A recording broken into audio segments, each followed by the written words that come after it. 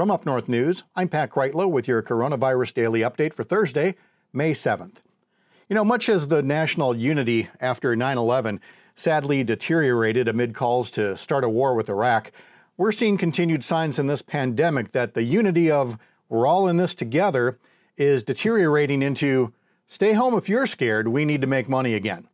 Now, poll after poll after poll shows the American public understands the need to not rush into this, not be a carrier of this virus to others, that the safeguards protect all of us. To think that the young and healthy haven't been infecting other people is to almost believe those 73,000 U.S. victims were all reckless and licking stair rails along the way. On our website, we have the latest reactions from people speaking out about the need to maintain safer at-home safeguards until the science shows the chances of another wave are greatly reduced. But we also have the story of news conferences around the state today from legislative Republicans, the people asking the state Supreme Court to throw out those safeguards and let them accelerate the return to larger gatherings. At one in Chippewa County today, the focus was on business because the politicians said it's businesses who fund the schools, fund the roads, fund the government. There was not very much said about the people who pay taxes and the people who have died in this outbreak.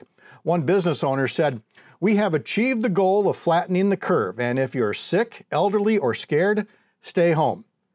To be clear, there is no curve yet to flatten in Wisconsin. As we show you in our newsletter twice a day in a bar graph, it is still most definitely a growing line of cases and deaths.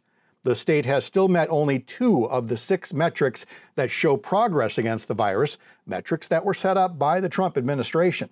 The new numbers for today show 9,200 positive cases in Wisconsin, 1,700 required hospitalization, 374 deaths now in the state. Also on our website and in our social media timelines today, there is some progress on the PPE side of things. The state has begun operating a new device that can decontaminate 80,000 N95 masks so they can be reused. FEMA delivered the system, which is set up at an undisclosed site in the Madison area. Now, instead of being thrown away after each use, each of these masks can be decontaminated up to 20 times.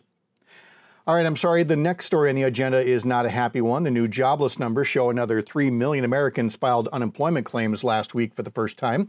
That makes 33.5 million Americans who have filed since mid-March, or 21% of the U.S. labor force. Back in Wisconsin, the head of the UW system, Ray Cross, is warning schools to make plans for big cuts over the next year or so. For now, the advice is to make a list of the most essential majors and programs at each campus, and understand that anything not on that list is likely to be greatly reduced or cut entirely.